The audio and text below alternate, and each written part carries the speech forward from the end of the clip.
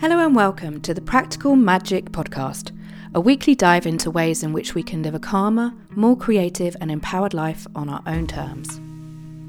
I'm Kate Taylor, creativity and empowerment coach, and I'm on a mission to help us live an embodied life full of creative expression through my blended melting pot of goodness I call Practical Magic.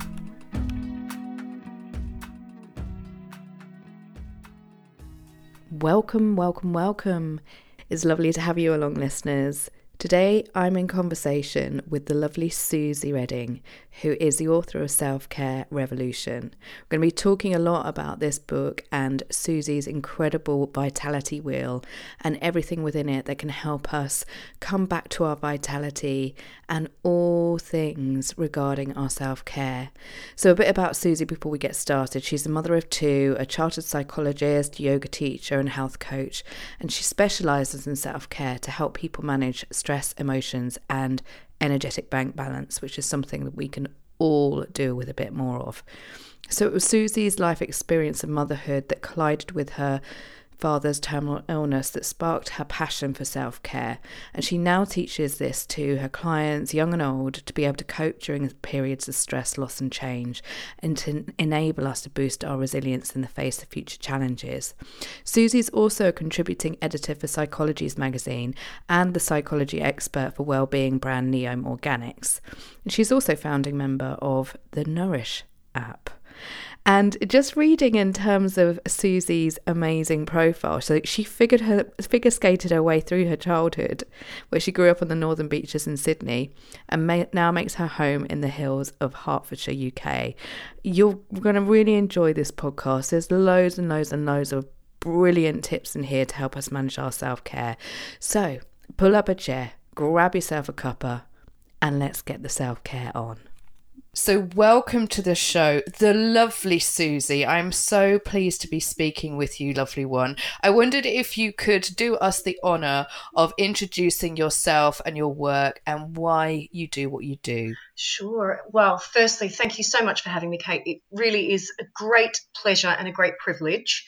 And I love having the chance to fly the flag for self-care because, wow, it's something that we've all heard about. We're all not in agreement about its value and its importance, but still it's tricky for so many of us to do it. So that is my mission, to empower people with the tools of self-care. And it's the thing that makes sense of my disparate training. So I'm a chartered psychologist.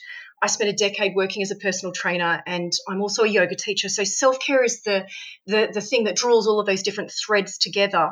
But beyond my training, really, it was my life experience of motherhood colliding with the terminal illness of my father that firsthand taught me the transformative power of self-care and why it's just so darn necessary. This is not just a nice to have, it's a must have. And this is the message that I'm sharing. Yeah, and like you say, thank you, because it is such an important one. And in this time when we are dealing with so many pressures on life, seemingly more than we've ever had, and that's by our own fruition, our own creation, obviously with materialism and overwhelm and burnout, we tend to have these big challenges in life. You share your very emotional and painful story of your father's illness and what happened around the first 15 months of your daughter's birth. I mean, you whilst struggling with your father's illness and his later passing away, having postnatal depression, and yet you were really struggling to be heard around what was going on for you, weren't you? And I recognise that story, not just from outside sources, but also from within. Of you feel like you're supposed to have the proverbial shit together, don't you? And yet you just can't do it. So thank you for sharing that story, and thank you. It resonates with so many of us. I mean, what advice do you think that you would give to anybody that maybe is listening in who may feel like they're in that position right now, or that there's someone that they know who they recognise it might be in that position? What would you say to them in the first instance about getting some help and self-care being part of what they need to do to come back? Look, from my own experience, I found it really hard to find the right help. It took an awful long time to find the right kind of practitioners who I don't know whether it was just the right modality or the right fit between people. Keep reaching out. You will find the help that you need. And first and foremost, just go gently on you. I have so many people that wind up in my consulting room saying, there's something wrong with me. I shouldn't feel like this. I mustn't feel like this. When in actual fact, they're just having a normal human response to life and its twists and turns. And when I can say to them, hey, that's normal. How would anyone feel if they walked in their shoes? That's when some of that burden starts to sort of drop away from their shoulders, and there's a little more space to entertain the thought of self-nourishment. And then the next step is to really build a very simple self-care toolkit of things that are accessible in the moment. And that's really what I'm passionate about, opening people's eyes to the ways that we can extend towards ourselves a feeling of tenderness, compassion, kindness, developing that capacity to self-soothe. And we don't talk about this stuff enough. I think we need to have a dialogue, and we need to be talking about how we nourish ourselves emotionally and energetically. We all know how to look after the physical body. We all accept that it's okay to go to the gym, but what about these practices that sustain us mentally and emotionally? This is the stuff that we need to be having a dialogue around. Absolutely. And why do you think that is, that we don't do that right now? Do you know, I think it's change. I think we're evolving, aren't we? Like 20 years ago, there were public health campaigns around, well, speaking from experience in Australia, there were public health campaigns around what constitutes healthy eating, what was a healthy relationship with alcohol, don't litter the streets, things like that. That's where public education was then. All of that stuff is under our belt now. We all know these things. This is just the next wave. I also think that it's a result of people being more open about talking about mental health issues. It's also as a result of the paradigm shift in psychology, where with the birth of positive psychology over a decade ago, we switched the focus from studying just what wasn't working to looking at what are the building blocks to well-being. What does a well-lived life look like? What's the foundations of happiness? So with now a decade of research from positive psychology, it makes sense that these concepts, these skills like resilience and mindfulness and post-traumatic growth, savoring, these are entering the public domain. Yeah, and it's interesting, isn't it, that they've collided. Well, not interesting and not even a coincidence, it's synchronicity, isn't it? Because behind every, for every light there is shadow, and the shadow of that positive psychology is the need for the positive psychology, because there is such a critical mass in terms of anxiety and depression and what is going on in general everyday life that means it's necessary for us to have these things, and we can't hide it, we can't sweep it away under the carpet anymore, can we? Because you can have all of the knowledge around health and nutrition and cutting down on alcohol, but they're just one facet of health, aren't they? And the mental health side of that, the emotional health side of that kind of makes up, and spiritual health makes up the whole, doesn't it? It does indeed. And really, there's no separation between them, is there? None at all. Going for a run, and that's all about their physical body. But from my perspective, I move for mental health, and it's changing our definition of health, isn't it? And looking at the mind and the body, and not cutting ourselves off at the neck and thinking that's where it all happens. There is no separation between mental, energetic, emotional, and physical health. Yeah, totally. And actually, you can't do the physical health without tuning in with your mental and emotional, because, it's a bit like if you want to eat more healthily. I know that's very much something I'm bringing in for myself for this year, because I'm really good at looking and being aware of the mind and the emotion and the spiritual side of things. The physical health, not so much, but I also know that this year I very much want to look after my vessel, because the body has got so much wisdom to it, and it's this incredible vessel that we've got to drive us forward and help and support us. But I also know that if I'm not well with my emotional and mental health, then my physical health, i.e. the way that I eat or the nourishment I bring to my body, I don't take care of, because it's also aligned, it's also intertwined, isn't it? It is absolutely. It's just one entity. We are, one being. Yeah. Yeah, we can't separate it out. No, absolutely. And so I want to talk more about what self-care it effectively saved your life, didn't it, Susie? So what definition would you give to the term? Because obviously, we hear about self-love and we hear about self-care, but what, as a self-care warrior, which is what you are, what is your definition of self-care? Okay. Self-care is healthcare. That is it in a nutshell. Self-care is healthcare. It is nourishment for the head, the heart, and the body. And there's a second part to that definition that I hope will help people get crystal clear on the true act of self-care in the moment. And that is, self-care is an act that nourishes you in this moment and the person that you are becoming. And that's what stops self-care from turning into self-sabotage. Because sometimes it's a little bit confusing, isn't it? Because, if you've got a planned run at the end of the day and you get to that allotted time and you're thinking, oh, it's the last thing I feel like doing. Sometimes the true act of self-care is getting out there and going for that run. But if you've had a particularly depleting day, a very stressful day, then maybe some restorative yoga would be more nourishing for you in this person and the person that you are becoming. So that's the second part to the definition that I hope will clarify it for people.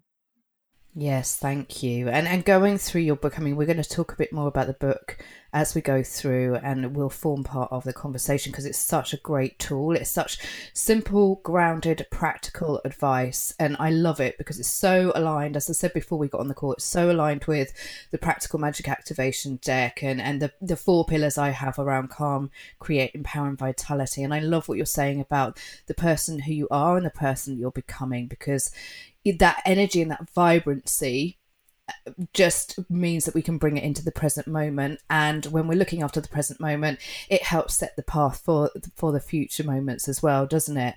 So talk to us about the book. Talk to us about the pillars that you've got. And what I wanted to say, actually, bringing back to the point I was going to make, was I love the fact that you bring in simple yoga exercises into each pillar. So the restorative yoga, for example, one of my favorites, as you've got in the book, is to be on your back and put your legs in the air. So it is really connecting in everything that we're doing and being with the body too. So thank you. It's a great tool. So can you tell us a bit more about the book and the pillars within it, Susie? Sure. Well, I wrote this book 4 years ago when Teddy was born. And this book was a way of me making a contribution on the career front while still being present for my little boy. And I had lots of clients coming to me saying, I want to be able to integrate these things into my daily life. And I was forever printing out bits and pieces, blog posts and resources. And I thought, I need all of this in one place. So it began as sort of like a collation of resources and blog posts. And my agent very bravely encouraged me to weave in my narrative thread. So there was, me sharing my healing journey. And I think that's probably what's resonated most with people, in that we're walking the path together. And I'm showing how, self-care was healing and transformative. And even now that life has smoothed itself out, it's the thing that keeps me going. So the book has that narrative thread. It's got all of my tools, basically every single tool that I've learned as a psychologist, health coach, and personal trainer is in that book. And I wanted everything to be in the one place. And what brings it all together is the Vitality Wheel framework. And that framework is essentially a pictorial representation of the 8 different ways that we can nourish ourselves. And that's based on all of my study as a psychologist, from all of my life experience. And it's all in that one diagram. So those 8 different categories, they're not designed to be distinct. There's some overlap, but what it's designed to do is to help you in the moment put your finger on something nourishing. Because from my experience, when we're in that squeeze, when we're fatigued or when we're stressed out of our heads, that's when we're least resourceful and creative to come up with something. So we need a diagram to jog our mind. So that's what the vitality wheel is all about. And Kate, shall we go through each of those 8 different spokes of the vitality wheel? Would that be useful? Yeah, I think it really would, because like I say, in terms of practical magic, I have the 4 pillars: calm, create, empower, and vitality, and it's just really something simple that we can tune into. So yes, please do. Wonderful. Okay, so there are 8 different spokes of the vitality wheel.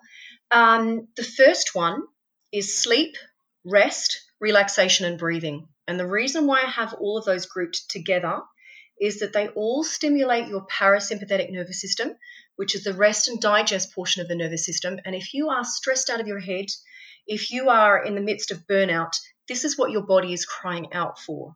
But if you're finding sleep hard to come by, let's be honest, there are times in life when it's inaccessible, even when you're doing all the right things.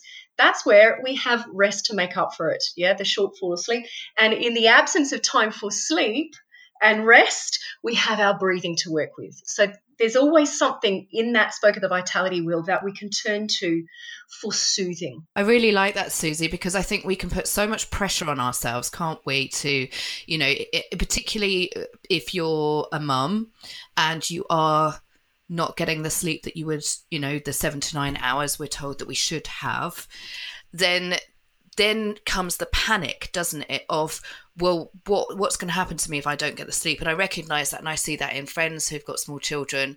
And what the rest, what that particular pillar shows on the vitality wheel is really simple key ways in which you can enhance that rest and relaxation and breathing into everyday life. For example, simple things that you can do whether you're at work, for example. Maybe you could explain a bit more about that. Yeah, absolutely. So, these are simple little things that we can dot through our day that will just help mediate the stress hormones. So it can be as simple as lengthening your exhalation so it's longer than your in-breath, or earthing the brow. This is one of my favorites, where if anyone's familiar with child's pose, where we come down onto the floor in a kneeling position and we bring our forehead down onto the floor, or if it doesn't quite touch, then you make a towel with your hands. That simple act of applying pressure to your forehead instantly stimulates the parasympathetic nervous system, which is just like hitting the reboot button. Now, for people that think they don't have time for rest or they don't have the energy for self-care, we've all got access to gently pressing the back of our hand against the forehead. And it's what we're hardwired to do. Because if you think about it, if you get bad news, the first thing that we do is sharp intake of breath, and we raise the back of the hand to our forehead. Think Homer Simpson. This is the kind of stuff that we can dot through our day to make self-care accessible and potent. Thank you. Because I think what's interesting, isn't it, about when the stress hormones are activated, and when they're activated again over time, and what happens with the body with adrenaline coming in and that spike that we get of cortisol, is that it can take about 90 minutes to leave the body, can't it? And when you're in a state of burnout and overwhelm, then it just keeps spiking and keeps spiking and becomes really quite dangerous over the time, doesn't it, with the body wearing out, the effect it can have on heart and all areas. So knowing that rather than giving ourselves a hard time and going, oh, well, I'm not getting enough sleep, blah, blah, blah, is that there are really simple things that you can do each and every day that will bring in that rest, that relaxation, and that breath. Yeah, I mean, we do it in Koya. So in Koya, the movement practice that I teach, when you've been into shadow, which is when you've connected to things in the body which potentially don't feel good or right, dependent on the theme of the dance, is that afterwards we shake. So that's a way in which you can release tension from the body and again activate the parasympathetic nerve as well. So it's stuff that you can do with your body too, isn't it? So that moves nicely onto the next pillar, which is movement and nutrition. Yes. Now, the reason why I call that one movement rather than exercise is that any movement counts. And what we're talking about here is eating and moving for mental health, for mood, for mental clarity. Quite often we associate exercise and nutrition with the physical body, but what I want to communicate is that if you want to think straight, You have to feed your brain. And if you want to feel effervescent, we need to move. So that spoke is all about just, again, it's dotting our day with a little movement, with nourishing the mind with health-giving foods, and just reminding people, because generally, like I said before, in the moment when we're feeling that brain squeeze, sometimes it's because we haven't fed ourselves or we haven't had enough hydration. So it's there just to remind you, hey, when was the last time you fed yourself? When was the last time you moved your body? Blow out the cobwebs kind of stuff. Yeah, brilliant. And that, again, the constant kind of, and what I'm really recognizing the theme here is that it's not, self-care isn't something that we have to kind of say, right, on my, that this is going to become something that completely takes over my life. It's about retraining ourselves for it to become part of everyday life, and actually taking a pause and taking a breath and saying, where am I giving myself nutrition? Where am I giving myself nourishment? Where am I giving myself care, rather than being on that constant kind of hamster wheel of doing. I would even go so far to say, as from my perspective, self-care is actually reframing how we see everyday activities. So I look at hoovering and dusting and tidying up. That's movement for me. I also see it as a way of clearing and cleansing my environment, which helps me feel more creative and clear-headed. So that activity is transformed from drudgery into a nourishing act. Now, this is something I'm doing anyway. It's a way that I can see that activity as something life-giving. So it's not about self-care being another thing that we have to do, or an extra thing, or something grand and elaborate. It's changing the lens through which we see our day. I love that reframe. So everything we can do can be an act of self-care. Thank you.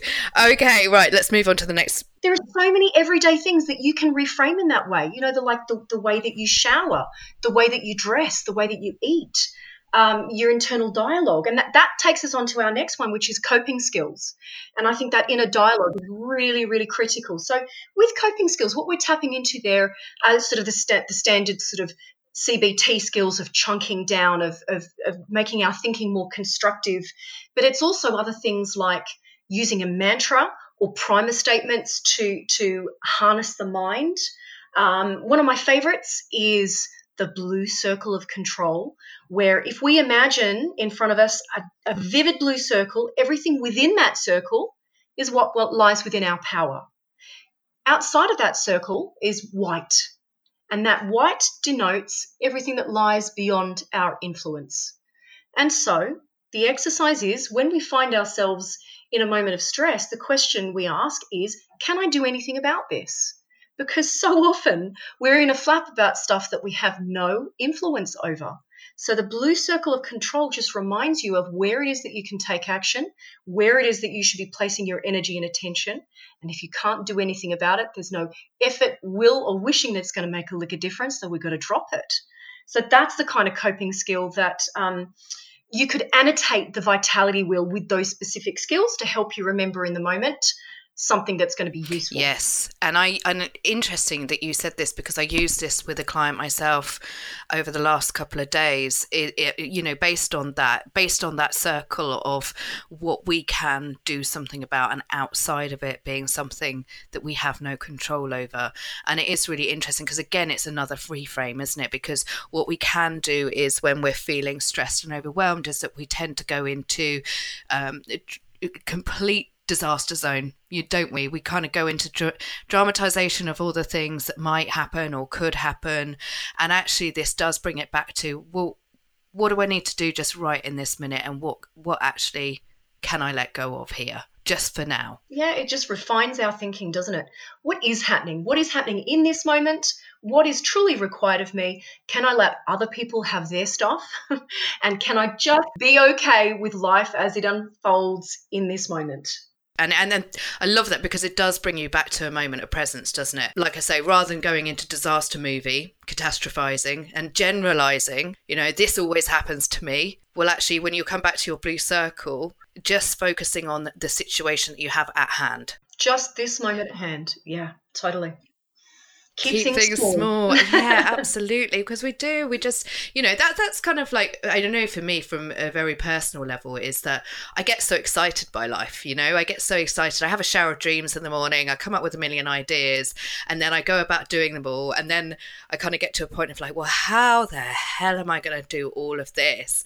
But prioritization, planning, getting support, just measuring it out and going. And actually, I think one of the other things that you talk about is learning where you can say no to things as well. Oh my God, what a joy. And giving yourself permission to say no. Yeah, really important lessons to learn. And we learn them all together, sometimes several times over.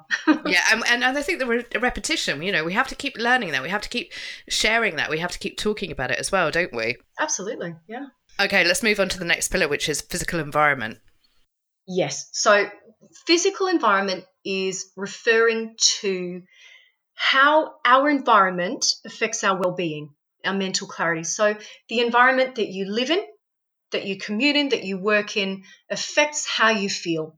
So this is reminding us that an act of self-care can be clearing the environment. It can be, really, the mantra is outer order creates inner harmony. So how is it that we can create more harmony in our environment?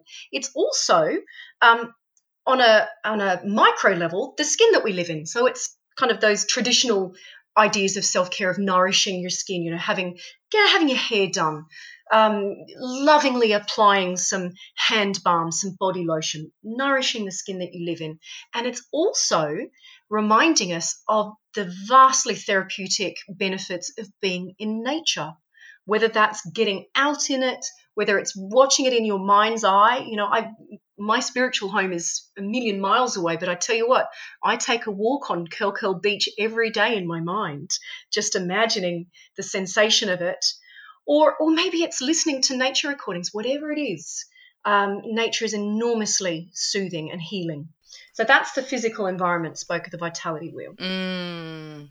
And that connection to nature, connection to our physical environment, it's the ultimate grounding, isn't it? So I love the fact that you use that visualization of your spiritual home. I've spent some time, I was really lucky enough to spend some time on this incredible island, Obanyan, in the last couple of years. And one of the girlfriends who I connected with and became really close friends with over that time had a recording of the cicadas that, would play this beautiful song whilst we were on the island, and she brought it home with her because she knew that every time that she played it, it would just transport her to the feel of sun on her skin and the sapphire blue waters and the journey that we went on whilst we were there, and how healing and grounding that's been, and connecting it right into the moment, because the brain doesn't distinguish between real or imagined, does it? So like you say, when you go on that visualization, I was chatting to a friend actually at the weekend who was saying that she wants to go on holiday. So actually, while she knows that she can't go on holiday for a little while, what she was doing was actually daydreaming about that. And I was encouraging her to, again, feel the sun on her skin. Where was she? What could she see? What could she smell? What could she hear? And I said, your brain is taking you to how you feel when you're most relaxed. So we can bring that into every day, can't we? We can. I mean, what a beautiful self-care ritual you've just described there. And you can do that anywhere, anytime, and it's just harnessing the power of your mind. Yeah, absolutely, because it is such an incredible tool, as well as the body, because the body creates the state, doesn't it? So, the body will be able to, when we evoke that feeling of sun on the skin, the body then knows what to do to actually create that feeling in the present moment. Yeah, absolutely. Very, very powerful. Okay, social connection is the next piece of the pie. Now, the reason why I call that one social connection rather than love or relationships is that social connection feeds the soul, whether you know the other person, whether you know their name, whether you're ever going to see them again or not. So yes, we need to be investing in the relationships with our nearest and dearest, and that is enormously galvanizing, but also be on the lookout for being in tune with anyone that you come into contact with in your day. And I think that really became crystal clear to me when we moved from Sydney back to the UK 5 years ago. I didn't know a soul in this town, but by connecting with the person that served me coffee, by, if I'm going for a jog, giving a nod to that passerby, by having, little snippets of conversation with other parents or grandparents in the playground, there was always that opportunity to feel like we are sharing a moment. There's a feeling of shared belonging, shared meaning, a communication of mutual care. And this is the stuff that makes us feel alive, valued, a part of things. Social connection is a really vital part of self-care, and sometimes we forget about it. We forget about reaching out to our friends. So the exercise that I really love recommending there is to generate a list of who's on your team. I like to think of it as my team of angels, and just writing down all of the names of the people that are in your corner, whether they're in your physical vicinity or not. They might be on the other side of the world. Maybe they're people that you never even met before on social media. But these are the people that are cheering you on, that are there for you. And I think that's a really, really uplifting exercise to do. Yeah, and it's like calling in the squad, isn't it? Because even whether they're physically there or not, they're still there, and that may be dependent on what your beliefs are as well. That may be people who are in the physical, but it may be beings or energy that's in the spiritual as well, whatever your beliefs are. If you choose to bring in your guides or your angels, for me, I love to bring in my mum. She sits on my shoulder, and whenever I call her in, she's there, giving me a spur on or a cheeky wink or whatever, and I feel it. I really get that sense of her being there. So yeah, that team that you've got. And I think that really helps, Susie, as well, doesn't it? When you're feeling lonely, when you feel like you're doing it all on your own, and you have to do it all on your own, is that you don't. And I know I'm terrible, let me reframe that. I'm hard on myself. When things get tough, I tend to go inwards. And I know that you shared that you do the same kind of thing. So actually, to get yourself out of that is to bring in the energy of your team, just by even giving them a thought and connecting in with them, or what they might be doing in that moment, or how they might be encouraging you. Yeah, that's it. I think it helps to acknowledge that different people have different strengths and different qualities and come to the fore in different situations. So, and I think that lets us off the hook too, in thinking that we've got to be all things to all people. So with your team, once you've created that list, you have a look and you think about, how is it that I like to share time with this person? What is it that they bring to my life and I bring to theirs? So there are some people who you go to because you need a kind ear. There are other people who you go to because they're good brainstormers. If you need a kind ear, don't go to the brainstormer, because they're not going to give you what you need in that moment. So it's about being smart with how we connect with people, and making sure that this is not a one-way street. We're also being of service to others, because there is so much energy there, isn't there, when we are helping others, and plugging in. Really, that's what it's all about. It's staying plugged in a way that is appropriate to the moment, because there are times when we don't necessarily feel like doing the same things and going out to the same places, and we don't necessarily want to be around big groups of people, or maybe that's what you do feel like. It's just acknowledging that there are different times call for different types of interaction with different types of people, and that's fine. And there's, I think, because I really tune in with what you're saying there. And it's also okay to give yourself permission if there is an energy or a person who maybe you don't kind of need right in that moment, like you're saying.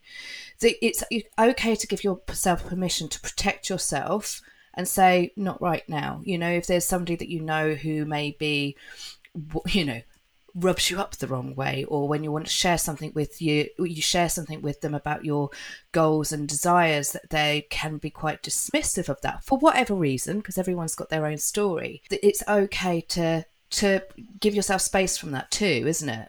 Absolutely. Yeah, I think I'm going to say it. I think we need to be quite mercenary with our energy bank, and that includes being careful with who we share our lives with, and what shape that takes.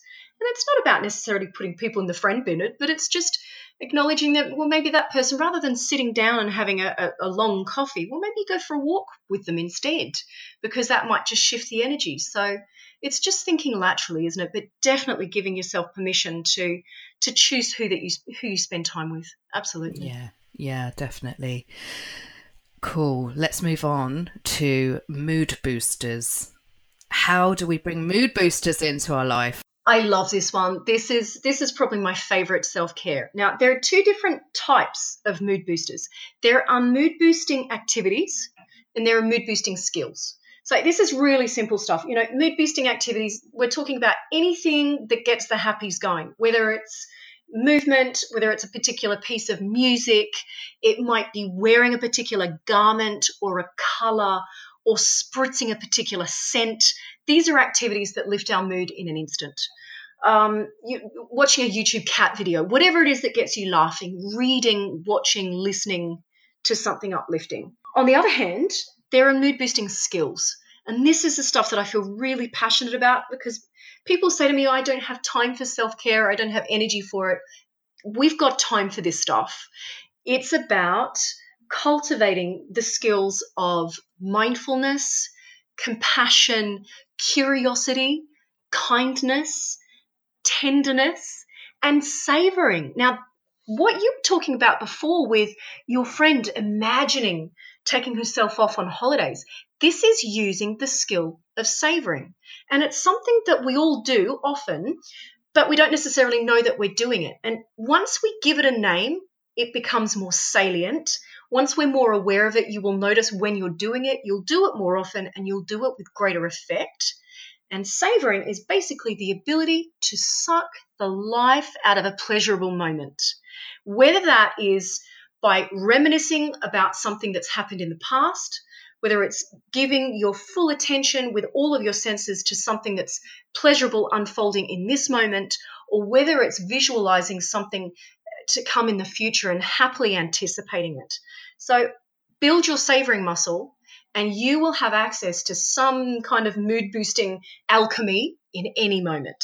And I mean, I love savouring. I love the idea of savouring, because when we savour, the secondary benefit of savouring is that we have to slow down, don't we? So we have to, we give ourselves the opportunity to be in flow, to slow things down, to be present. So it's almost, the analogy that keeps coming into my head is take a mental image, take a sensory image rather than taking an Instagram image. So, I know when I'm spending time with friends or I'm enjoying myself, I always say at the end, oh God, I didn't take any photos, because I'm spending time savouring. So, so on a very practical level, how we can take an energetic memory shot of that rather than but even when you do take a physical shot, making sure that you go back and you scroll through and you spend some time connecting in with that image and how that ties into your mental, physical, emotional energy too. That's it. It's almost like a full body mind immersion. Yeah, this is something you use all of your senses. You think about how it felt to be in that moment in your body, what kind of emotions were present, the emotional tone, the energetic of it, that what you could smell, what you could taste. It's so powerful. And I think it's important here, isn't it, to talk about the fact that, we're not trying to, we need to feel all feelings, that no emotion, and I really connected with what you're saying in the book, is that no emotions are bad. They're emotions, and every emotion is valid. So this isn't about pertaining to a state of happiness, because that's ridiculous. You can't do that. But it's a full experience. And actually, when we're feeling in a certain way, rather than going, say if you're feeling sad or you're feeling anxious or you might be feeling despair, rather than going in and down in the spiral and getting your leg caught in that trap, is to acknowledge it, to get that sense of feeling with it, to say, I hear you and I feel you, I am feeling this right now. And then when you need that mood booster to carry out some of the things that you were talking about there. Yeah, I think that's such an important point to make, Kate, that we are not aiming for perpetual happiness. it's not attainable, and it's also unhelpful. It's just not real. Normal human life has the whole gamut of emotions in just about every single day. So, we're not setting out to eradicate any feeling states. It's about bearing witness to them. It's about acknowledging that they are present and that they are there as a signal. And it's for us to use our discernment to then inquire as to what message they have for us, and if we need to take action. Sometimes it's just, for example, with grief, I needed to just allow it to be and to feel it. There was nothing to be done other than to feel it.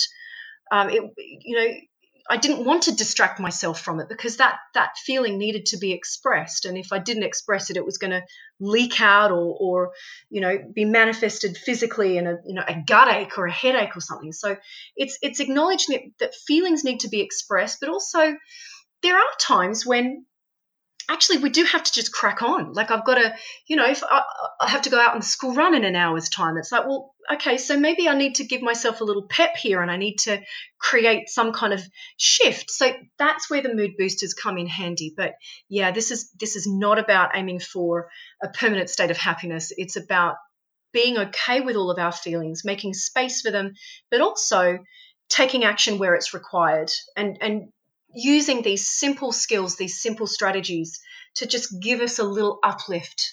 Yeah, gorgeous. Thank you. Right, goal setting and accomplishment. Okay, so now this is one of the spokes of the wheel that people don't necessarily associate often with self-care. But I tell you what, if you want to create any lifestyle change, you are more likely to achieve it if you set a goal around it. And really, if you're looking at trying to carve a ritual of self-care, framing a goal will help you do that. So goal setting is an important part of self-care, but it's not just forming that goal. The other part of the nourishment comes in reflecting on your achievements and noticing those little mini accomplishments in your day. There is so much zest available to us when we reflect on what got done or what went well. So that's an important part of self-care too. And also adding to that as well is, focusing or giving yourself that accomplishment and what went well, and gratitude comes into that too, is that also bringing in what didn't quite go as I imagined it would do. So rather than it being a failure, and I use the finger waves there, what went in a way I wasn't expected to, and what can I learn out of that? So important. Yeah. Things often go, or let's be honest, like, it's okay. If something didn't quite come off as you were expecting, that's okay. But what is it that you can learn? This is about sort of tapping into growth mindset, isn't it? And just looking for those little silver linings. What did I learn about myself? What did I learn about my colleagues? What have I learned about people in general? Or, what skill did I draw upon to overcome that little hurdle? Yeah. So it's growing in the face of all of those curveballs, because this is the nature of life, isn't it? Yeah. And it comes back to the blue circle, doesn't it? Because when you realise that actually some things were out of your control, then you get more resilient, because when you need that blue circle, you can kind of go, okay, well, again, what's in my control? What was out of my control? What can I do about it right in this moment? What can't I do about it? That's right. And even if it was something that, lands squarely on your shoulders, that's where you can say, hey, I'm a normal, fallible human being. This thing that I tried didn't quite come off, but that doesn't make me a bad person. It just meant that thing that I didn't try, that thing I tried didn't work on that occasion. And that's okay, because this enables me to grow. And next time in that situation, I could try this. So yeah, it's both things, isn't it? It's coming back to that compassionate lens. Yeah, absolutely. And we just need to bring so much more compassion into our lives, for us, not just for ourselves, but for other people as well, don't we? There's, as a principle of love in the world. But anyway, right. Values and purpose. Okay, so this is the last spoke of the vitality wheel. Again, people might not associate this with self-care, but I tell you what, if you give voice to your values, those qualities that you aspire to possess, just talking about them enlivens you and fills you with zest. So values are a really, really vital part of your self-care toolkit. If you think about your goals, they are things that you want to achieve. Yeah, that has an end point that can be ticked off. Your values and your purpose are the directions They can't be achieved. This is something you live your life in service of. So really those last two spokes of the wheel go hand in hand. We set goals around our purpose. It's about what's your why? Why am I embarking on this thing? Because I can tell you, when the tough gets going, the goal in itself is not enough. You've got to know your why. That is the thing that will enable you to keep putting one foot in front of the other. And that's the thing that brings self-care to life. People say to me, I feel guilty about self-care. But self-care is the thing that enables you, that facilitates you to be the kind of person that you aspire to be. So what are those qualities that you hold dear? For me, I want to be a present, loving, patient, available mother. I want to be a loving, compassionate partner. I want to be an authentic, effective, present practitioner. I engage in self-care so I can be the best version of myself, so that all of the people that come in and out of my life are best served by me in that state of energetic vitality, fullness, a happy, energetic bank balance. Yeah. So that's amazing. So those are the 8 spokes of the wheel. I want to ask you a question, because it's something, as we were doing the precursor to this call, and something that came up was the thought around guilt, because so often, and I know this is probably mostly women who will be listening to this, the guilt is something that seems to kind of come along with feminine. What advice would you give to listeners who want to bring in more self-care, have been listening to this, know that it's something that really resonates with them, but may feel guilt because that means that they can't give their attention to other things? Sure. Okay. There are a couple of things. The first is, here's a mantra. It's not me first. It's just me as well. Okay. So this is not about negating other people's needs or having to be top of the pile. It's just making sure that your health needs get a look in as well. Okay. I think secondly, it's really, really important that we redefine what we think constitutes self-care. It doesn't have to be grand, elaborate acts of taking yourself off somewhere else, somewhere special, to do something special. It can be as simple as just being with your breath for 3 breaths, or looking out the window and seeking a bird on the wing, or harnessing the power of mindfulness. Now, if I said to you, use a coping skill in the moment, no one's going to say, oh, I feel guilty about that. Whereas if I say you must go off and have an hour's massage, well, that might sort of make people feel like, oh, actually right now that doesn't feel right for me. And that's okay. It's just acknowledging what is accessible to you in this moment and taking loving action on that, and acknowledging that this truly is the ultimate win-win.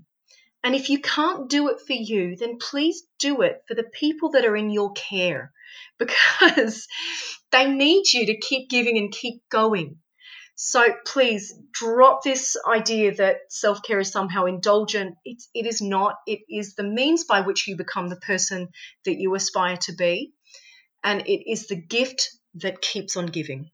It's how we can show up and be in our ultimate act of service, because we can't do that, and we can't care and nurture for other people if we're not cared and nurtured for, can we? It's just, it just doesn't work like that. That's right. It's just being mindful of your energy bank. Energetic bankruptcy serves no one. No one. Don't allow yourself to be flawed by life like I did. All of this stuff, I'm coming from a place of deep authenticity, of having learnt this stuff the hard way. I made these mistakes, and I will never allow myself to make that mistake again, because it didn't benefit anybody. So I know that I need to nourish myself so that I can show up and be the kind of parent, practitioner, partner, friend, sibling, child that I want to be. It's that simple. Yeah. And thank you for all of the work that you do and bringing this to the world. So how can we find out more about you, Susie? And I know you're doing Monday Micro Moments as well on Instagram. So can you tell us a bit more about those and how people might be able to find you? Oh, please come and join me. 9 a.m. UK time, Monday mornings, we are building the self-care habit together with a Monday Micro Moment session. We talk about different things each week. We're looking at what to do when you're feeling blue this week. Next week, we're looking at the antidote to anxiety. Most weeks it's just on live stories. Sometimes I pop something up on IGTV as well. So there's a little library of things that you can dip into. And there's a chance to ask questions as well, because a lot of the time, you just have a simple question and you want to ask it, and that's where people can reach out and we can have a dialogue around these things. Brilliant. So what's your handle on Instagram so people can find you? Please come and hang out with me. Just Suzy Reading, SUZYREADING at Instagram. Amazing. And I'm going to put the links up, obviously, to your book and your Instagram, etc., and your website. Talk about, so you've got some stuff coming up as well. New books. What's coming up for you? You've got 2 coming out this year. Yes, I'm so excited I can finally talk about it. 4th of April, we have Stand Tall Like a Mountain, which is self-care and mindfulness for kids and parents. And then July, we have the Little Book of Self-Care coming out, which has 13 new soothing practices. So something for everyone there. Gorgeous. And again, people will be able to find this. Do you have a newsletter that people can sign up to? Yes. Yeah. Just hop over to my website, which is suzyreading.co.uk, and there's a link there to sign up to my newsletter. Amazing. So normally I would round this up with asking for 3 tips on self-care, but actually you've just given us a whole 45 minutes of it. So we don't need to do that, Suzy. I wondered if you could share with us a song that really represents self-care for you. Okay. There are lots, but the one I'm going to go with is a classical piece, and it's Air on the G String by Bach. Because it just, do you know what? It feels like a full sensory experience. And I can listen to it if I'm feeling sad. I can listen to it if I'm feeling happy. There's just something that always resonates and transports me and reminds me of life in its full glory. The painful bits, the beautiful bits, they're all in that same moment. It totally is a journey with a song, isn't it? Definitely. I loved that question. I'm probably going to be thinking about that for the next week. Yeah. Well, music is the language of emotion, isn't it? So, I always love to ask that questions because it allows people to, one, share their creative expression, but just have that moment of tuning in with an energetic vibration, which is sound and music and healing and all of that good stuff. Well, here we are at the end of the show. Thank you so much for joining us, Suzy, and sharing your work. Thank you, Kate. I have loved chatting all things self-care. I'm so grateful for the opportunity. Thank you. You're welcome. Thank you, darling ones, for tuning in and listening to this super powerful session with myself and the lovely Suzy Reading. You'll be able to find all of the links to Suzy's website up on the podcast page. If you have listened and enjoyed and found this valuable and you're on iTunes, would you do me a favour and just nip on over and leave me a rate and review? It just really helps to be able to lift our message and get this out to other people. And so this is all about self-care today, and just before I go, I want to share with you an online classroom which I've got going on the 27th of February. It's the 7 pillars of self-love, and it's on the back really of one of these pillars of self-love about how we nurture and look after ourselves, being self-care. So do head on over to my website katetaylor.co and you'll see a link in the very top banner for the next online classroom. It's only 20 quid. We meet at 7 till 9 UK time, and I'm going to go through 7 pillars of how we can really nurture and have a best relationship with ourselves, and how we show up as an act of service to the world through our own self-care. It's super, super important. So it's 20 quid early bird. It will go up later towards the start date. If you can join live, brilliant. If not, you get a link to the video, which I will be posting out as soon as the class is finished. So head on over to the website, come and join in, and I look forward to seeing you there. If not, I will be back in your ears next week. Take care.